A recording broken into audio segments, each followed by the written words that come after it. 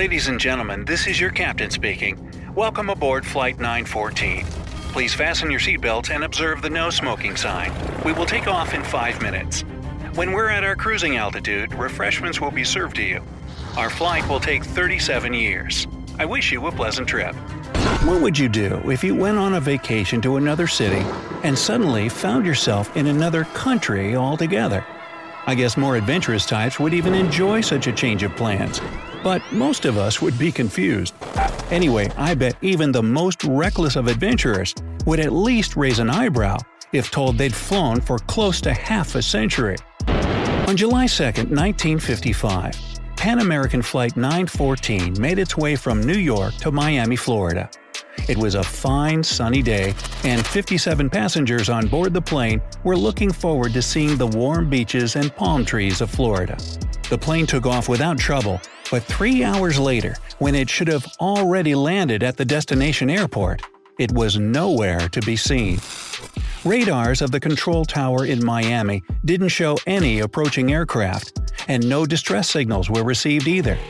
When air traffic control contacted the New York tower, they got a perplexing reply. Flight 914 just disappeared from the radars in midair. Everything indicated that the plane was lost. Apart from having vanished from the radars, air traffic control couldn't get through to the pilots with the radio. The DC-4 simply vanished into thin air, leaving no trace of itself or any of the people on board. Investigation was started right away. The flight route took the plane over a part of the Atlantic Ocean, and it seemed that the only explanation of its vanishing was that it crashed somewhere along the way. Rescue teams were deployed, the Coast Guard was scanning the waters, but still no luck. Not a single piece of the lost plane was to be found. Investigators could only shrug their shoulders in dismay. 61 people, passengers plus the crew, just blinked out of existence, along with a huge flying machine. Eventually, although the case was never really solved, there was an official statement that the plane crashed, taking the lives of everyone on board. But despite numerous and understandable questions from the grieving relatives, no one could say what really happened to Flight 914, until 37 years later at least. Change of scenery. It's now September 9, 1992, and we're in Caracas, Venezuela. It's a perfectly normal day for Juan de la Corta, air traffic controller at the Caracas airport.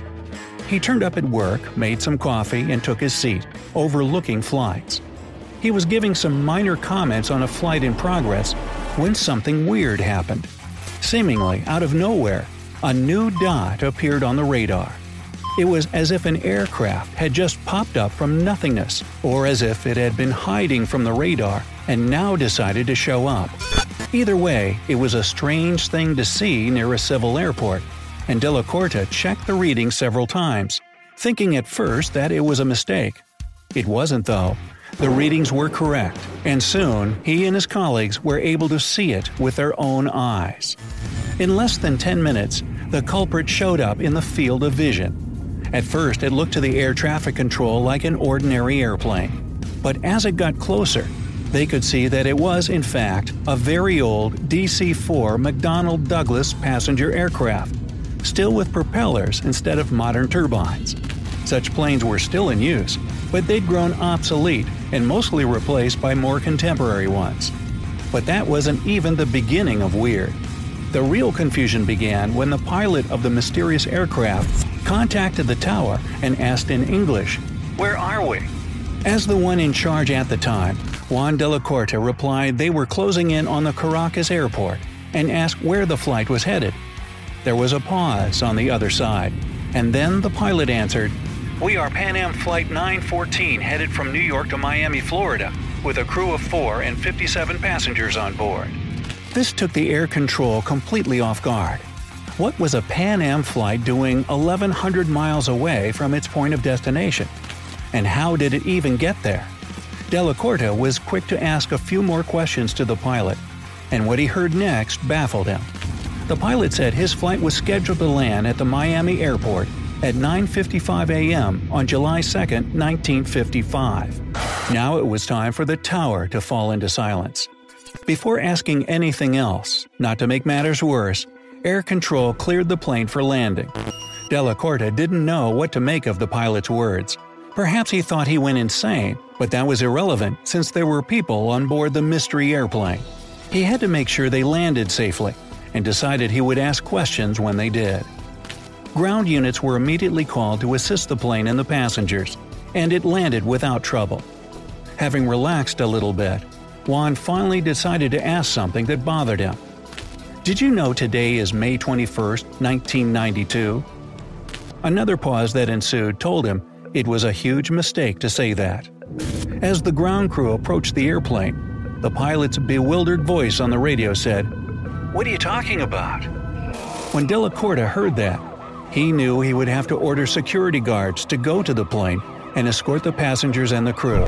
However, as they were moving towards the aircraft, the pilot did something nobody expected.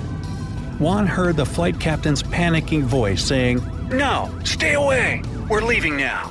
And indeed, he started the engines again and, without waiting for takeoff clearance, taxied the plane to the runway. Juan tried to stop him over the radio, telling him he was creating a dangerous situation, but the pilot didn't respond. He simply drove to the runway, accelerated, and took off. For some time, the plane could be seen in the air. Soon, it only appeared as a dot on the radar, and then it vanished again. No words could describe the shock Juan Della Corta and his colleagues at the air control tower were in. They had just seen an old airplane appearing out of nowhere, the pilot telling them he was headed to Miami, and before they could do anything, it flew away again, only to disappear in thin air like it had been a collective hallucination.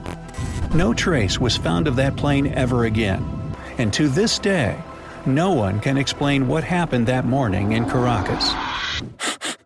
Smell that? Smells kinda fishy, right? I must say, though, there's much dispute about the credibility of this event.